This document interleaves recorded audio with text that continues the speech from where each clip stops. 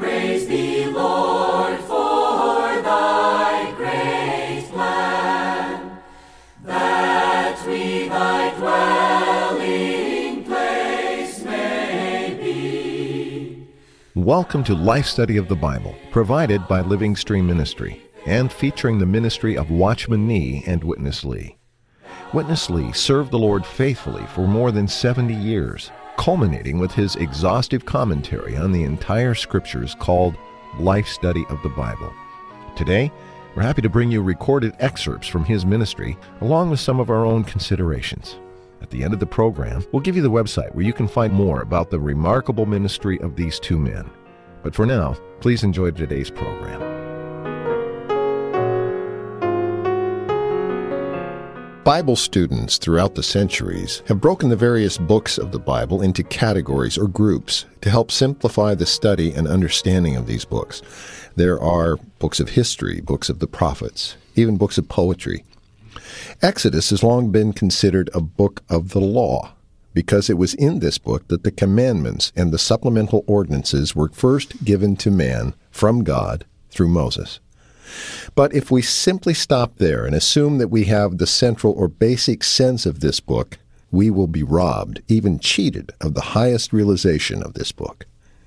With the aid of a wise and experienced tour guide, we can realize that while the law is certainly an important part of the book, at its core, Exodus is a book of love, oneness, and binding mutual commitment.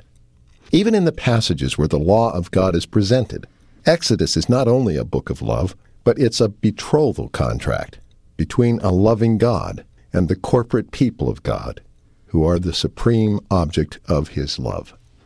Don't miss our program today, Keeping the Law of God by Loving Him and His Word and Becoming One with Him. Bob Danker is with us today as we, I think, Bob, open up one of the real treasures in this ministry.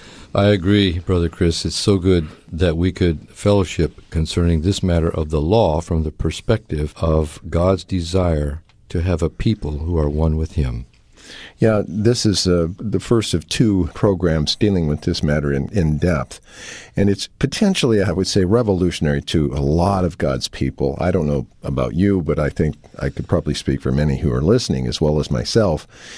When you hear the term law, there is kind of an inward cringe reaction. It doesn't sound pleasant and something we are drawn to automatically.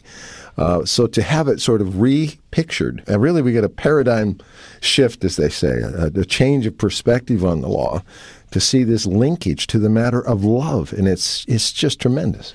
It is, Chris. Actually, there are two ways to look at the law. One is from the standpoint of commandments and ordinances and requirements upon man, which we can never fulfill. Right. And, of course, the law was given to show us that we cannot fulfill God's requirements, and we need Christ.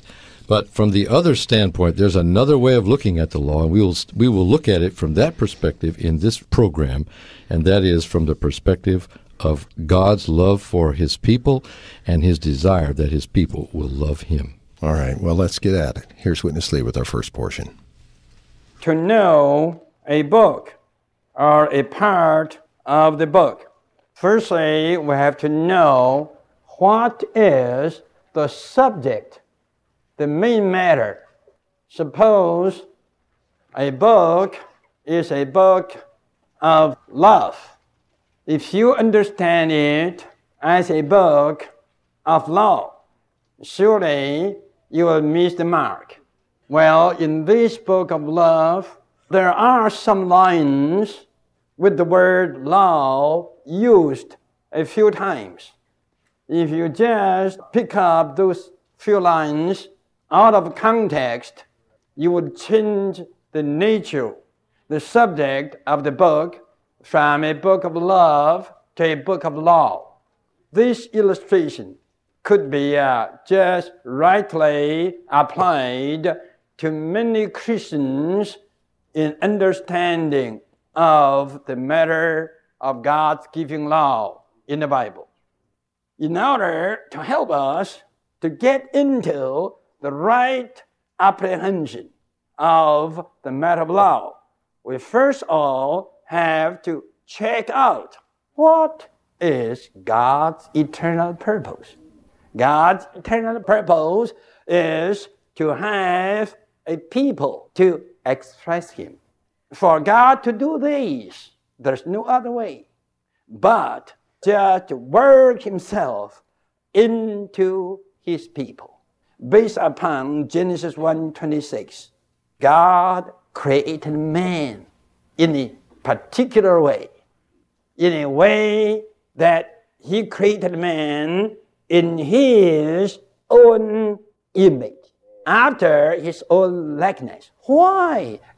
In order that man one day can take God in and becomes God's container. So the Bible calls man a vessel to God, a vessel of honor, a vessel of glory, a vessel to contain God. And the New Testament does tell us strongly, now in the New Testament age, God does come to put Himself into man. John 14:23, the Father and I will come to this man who loves me and make abode with him. Ephesians 3 even says that Christ may make His home in your heart. There's no other way that we can express God. God desires, longs to be one with you.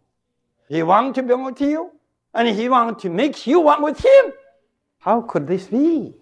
Love is needed.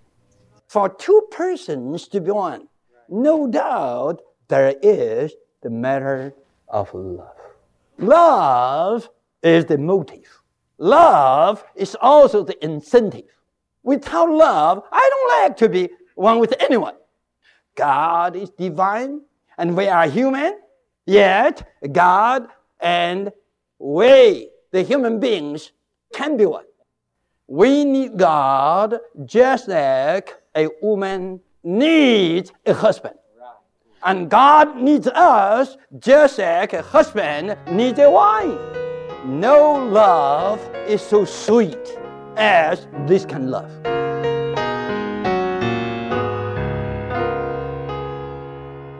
Well, Bob, what we're faced with here is backing up even, to the 10,000-foot view.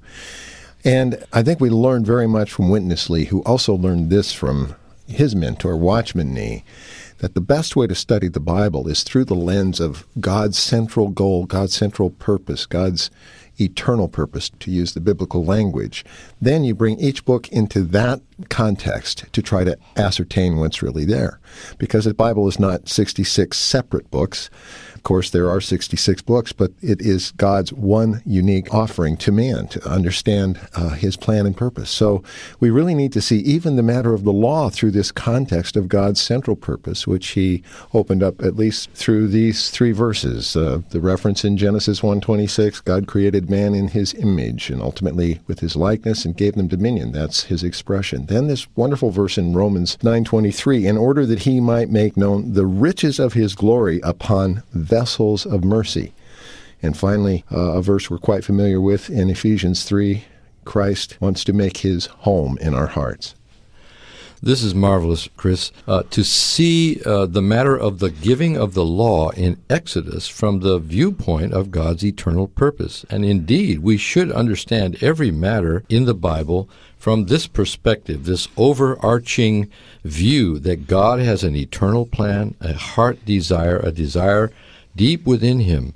And as Witness Lee pointed out, God's desire is to gain a group of people who will express Him.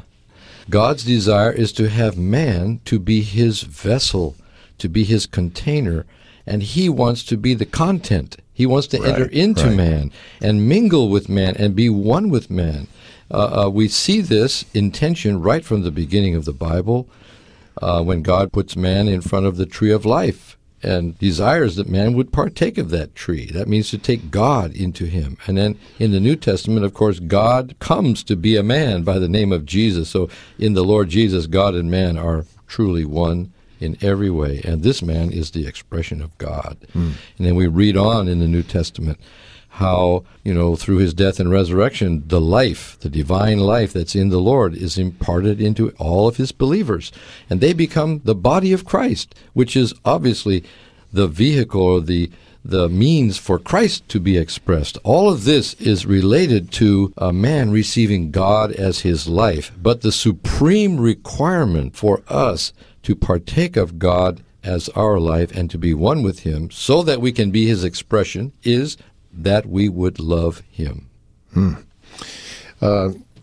Far more than just these 3 verses, the Bible is full of these kind of references once we begin to have this realization of God's purpose and plan. And Bob, incorporated into that view, this central theme of the Bible, is this matter of the oneness between God and man. And that's really what is behind, I think we'll see in this coming portion, God's giving the law in the first place. His desire to have, preserve, and even expand his oneness with his people. That's right, Chris. God wants to be one with man. He wants man to be one with him. And there's no better illustration of this that we know of than the relationship between a husband and wife, which is altogether a matter of love. So without that love, there's no possibility of real oneness between God and man. That's right, Chris. Let's go back to Witness Lee. You have a kind of love, which is the love of the parents toward the children. Then you have the second kind of love, that is the love of the children toward the parents. And this is the honoring love. Then you have the third kind of love, that is love between friends. This is called friendly love. Then you have another kind of love, a kind of pitying love. A rich one pities a poor one. And this is a kind of pitying love. But this is not the love that the Bible mainly talks about. The Bible talks about a love between male and female. It can love between man and woman. This is a kind of affectionate love, so intimate. Nearly no human word can describe this kind of love. Christians today all say that they know the Bible is a book of love. They quote John 3:16, God so loved the world. Even when they quote Ephesians 5, Christ loved the church, they don't realize that love is neither the passionate love, nor the honoring love, neither the friend love, nor the pitying love, but the affectionate love. I have loved you with the everlasting love. God loved Israel with this love. What love is this? This is not the pitying love. This is the espousal love. The love in engagement. The love in wedding. The love in marriage. Oh, courting God. God courts? Yes, God courts. Amen. He courts a lot. Amen. He courted you. Amen. And he courted me. Entire Bible is an engagement paper. What is the ending of these 66 books? Just a marriage life. Amen. A marriage life in eternity. Who will be the husband? The triune God. Amen. And who will be the wife there? His redeemed one. His chosen people. New Jerusalem will be called what? The wife of the Lamb. God married his redeemed people for eternity. This is the conclusion of the whole book. Oh, this is a universal marriage. A marriage of God with man. Now, you understand what is the real significance in God's giving of the law. The real significance in giving his law is that God wanted to make Israel his spouse. Love is needed. the espousal love, the affectionate love, the love between male and female. Such a love is needed. Oh, Bob, what a wonderful portion we just heard. Began with this presentation that love exists in many forms, in many different aspects. I thought that when he opened up this matter of the pitying love, the rich man and the taking pity on the poor person, this may be kind of a default for many of us in terms of our thinking of how God really loves me. We obviously view God as the possessor of all things, and we are poor and lowly. He must have a kind of a pitying love. But this is not at all the kind of love that God has for us, his people. Well, we need God's mercy, and that's motivated by his love. So he does have a love toward us that motivates him to be merciful to us, but really, the strongest love, the strongest aspect of God's love toward us is the affectionate love of a husband toward a wife. And this is so important that we see this in the Scriptures, because this kind of love makes two parties one. When a man and a woman love each other, they have to be one. They're fully motivated to be joined in marriage simply because they love each other. And this is the kind of relationship God wants to have with his redeemed people. Not merely that they would bow down before him and worship him, but that they would love him and be joined in oneness with him so that he and they become one, absolutely one. And they become his spouse, his wife, and he becomes their husband, and they become his expression because they receive him as their life and he lives in them. And the requirement, again, we cannot stress this too much, is not that we be strong and powerful to keep all the commandments, which we would like to keep the commandments, but God knows we can't. So what does he really want from us? Just that we would love him. Okay, let's develop this linkage between love and the law. We opened talking about it. Now we've set this backdrop of God's purpose and then the center of the relationship between God and man being love. Now let's come back and link it up with the matter of the law. A verse in Jeremiah that's referred to in this message, chapter 31, verse 32, says, "Not like the covenant," which was the law, right? "Not like the covenant I made with their fathers in the day I took them by the hand to bring them out from the land of Egypt. My covenant which they broke, although I was their husband, declares Jehovah." So even back in the context of the giving of the law, the bringing the children of Israel out of Egypt, this husband-wife affectionate love and ultimate marriage is presented, isn't it? It is, Chris. It's remarkable that in giving the law, God's view was that he was a husband to his people and they were a wife to him. Of course, their view was different from his. They took the law as a set of commandments that they had to keep. But God's view was that he wanted to join himself to his people in a love relationship so that he and his people can be one. This fulfills the deep desire in God's heart. All right, Bob, in our final portion today, we're going to see what the law given by God through Moses really is. Not, as you just pointed out, a series of commandments which he expected us to be able to fulfill in order to gain his favor. There's much more behind it than that. Here's Witness Lee. Eve, as the wife, surely got the life of Adam. Otherwise, how could Eve be one with Adam? The whole thing of Eve was a part of Adam, depicting Christ and the church. The church and Christ just should be like that. The most wonderful thing is this: whenever you say, "Lord Jesus, I love you," what you get? If you love the Lord Jesus gets into you to be your life and life supply. You know what? In these few years, I feel I need more to say, "Lord Jesus, I love you."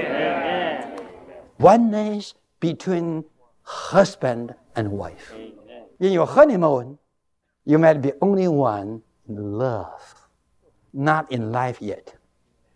But the best marriage eventually will be one in expression. The both are like They are one in love, in life, and in expression. This depicts our relationship with God. Firstly, love, then life, then what? Nature and expression. When we are one with God in love, then we receive life. And we get the nature.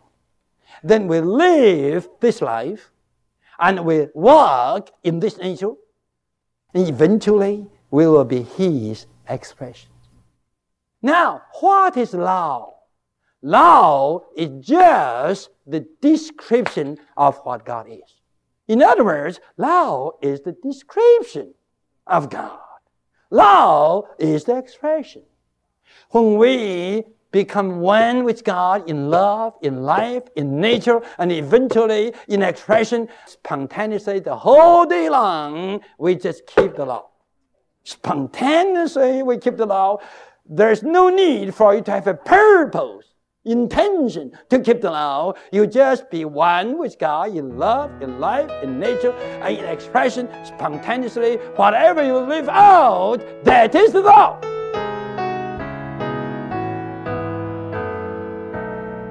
Well, Bob, we have a marvelous conclusion here, talking about the only way it's possible to carry out the law. Well, let's back up and unpack this. First, we saw that the result of love is life. In other words, to receive the Lord in love brings in His life. Then we saw that with every life, there is a nature, and the law depicts God's nature. And until that life is imparted to us, there is no possibility of our carrying out the law.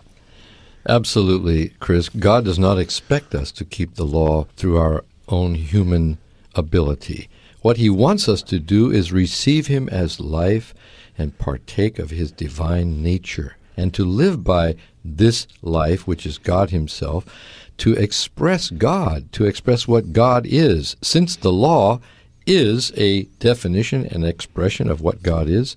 If we express God, we will keep the law. It's quite wonderful in this way. But again, the key, as we've been talking about for this entire broadcast, is that we must love the Lord. Right. And the wonderful thing that touched me when Brother Lee's speaking was that whenever we tell the Lord that we love Him, we receive Him as our life. That is marvelous. So what should we do? Should we tell the Lord, Lord, I will do my best to keep your commandments? No, right. That's not the right way. The right way is to say, Lord Jesus, I love you. When the scribe asked the Lord Jesus what the greatest commandment is, in Mark 12, verse 30, the Lord said, the greatest commandment, the first commandment, is you shall love the Lord your God from your whole heart and from your whole soul, from your whole mind, and from your whole strength. And later in his epistles, in Romans chapter 13, in verse 8, Paul said that we should owe nothing to anyone except to love one another. For those who love their neighbor, they fulfill the law. So love is the fulfillment of the law. Again, God's intention in giving the law was that His people would love Him, and by loving Him, they would receive Him as their life, would enjoy His nature, and would live by His life and nature, would live out God Himself to be God's expression, and spontaneously, without even trying, they would keep the law. In quite a touching way, he used this example of love and union between a husband and a wife. And he was talking about at the honeymoon stage, the oneness there is really just a oneness of love, which is marvelous. But not long ago, I celebrated with my wife our 40th anniversary. And I can say today, while there was certainly a sweet oneness of love on that honeymoon, the oneness that we have today is gone far beyond that. And now, things that I used to not like, but I knew she liked, have now become my likes. And I just take care of them spontaneously for her. And likewise, she has picked up many of the things I care about that she had no thought or care or love for.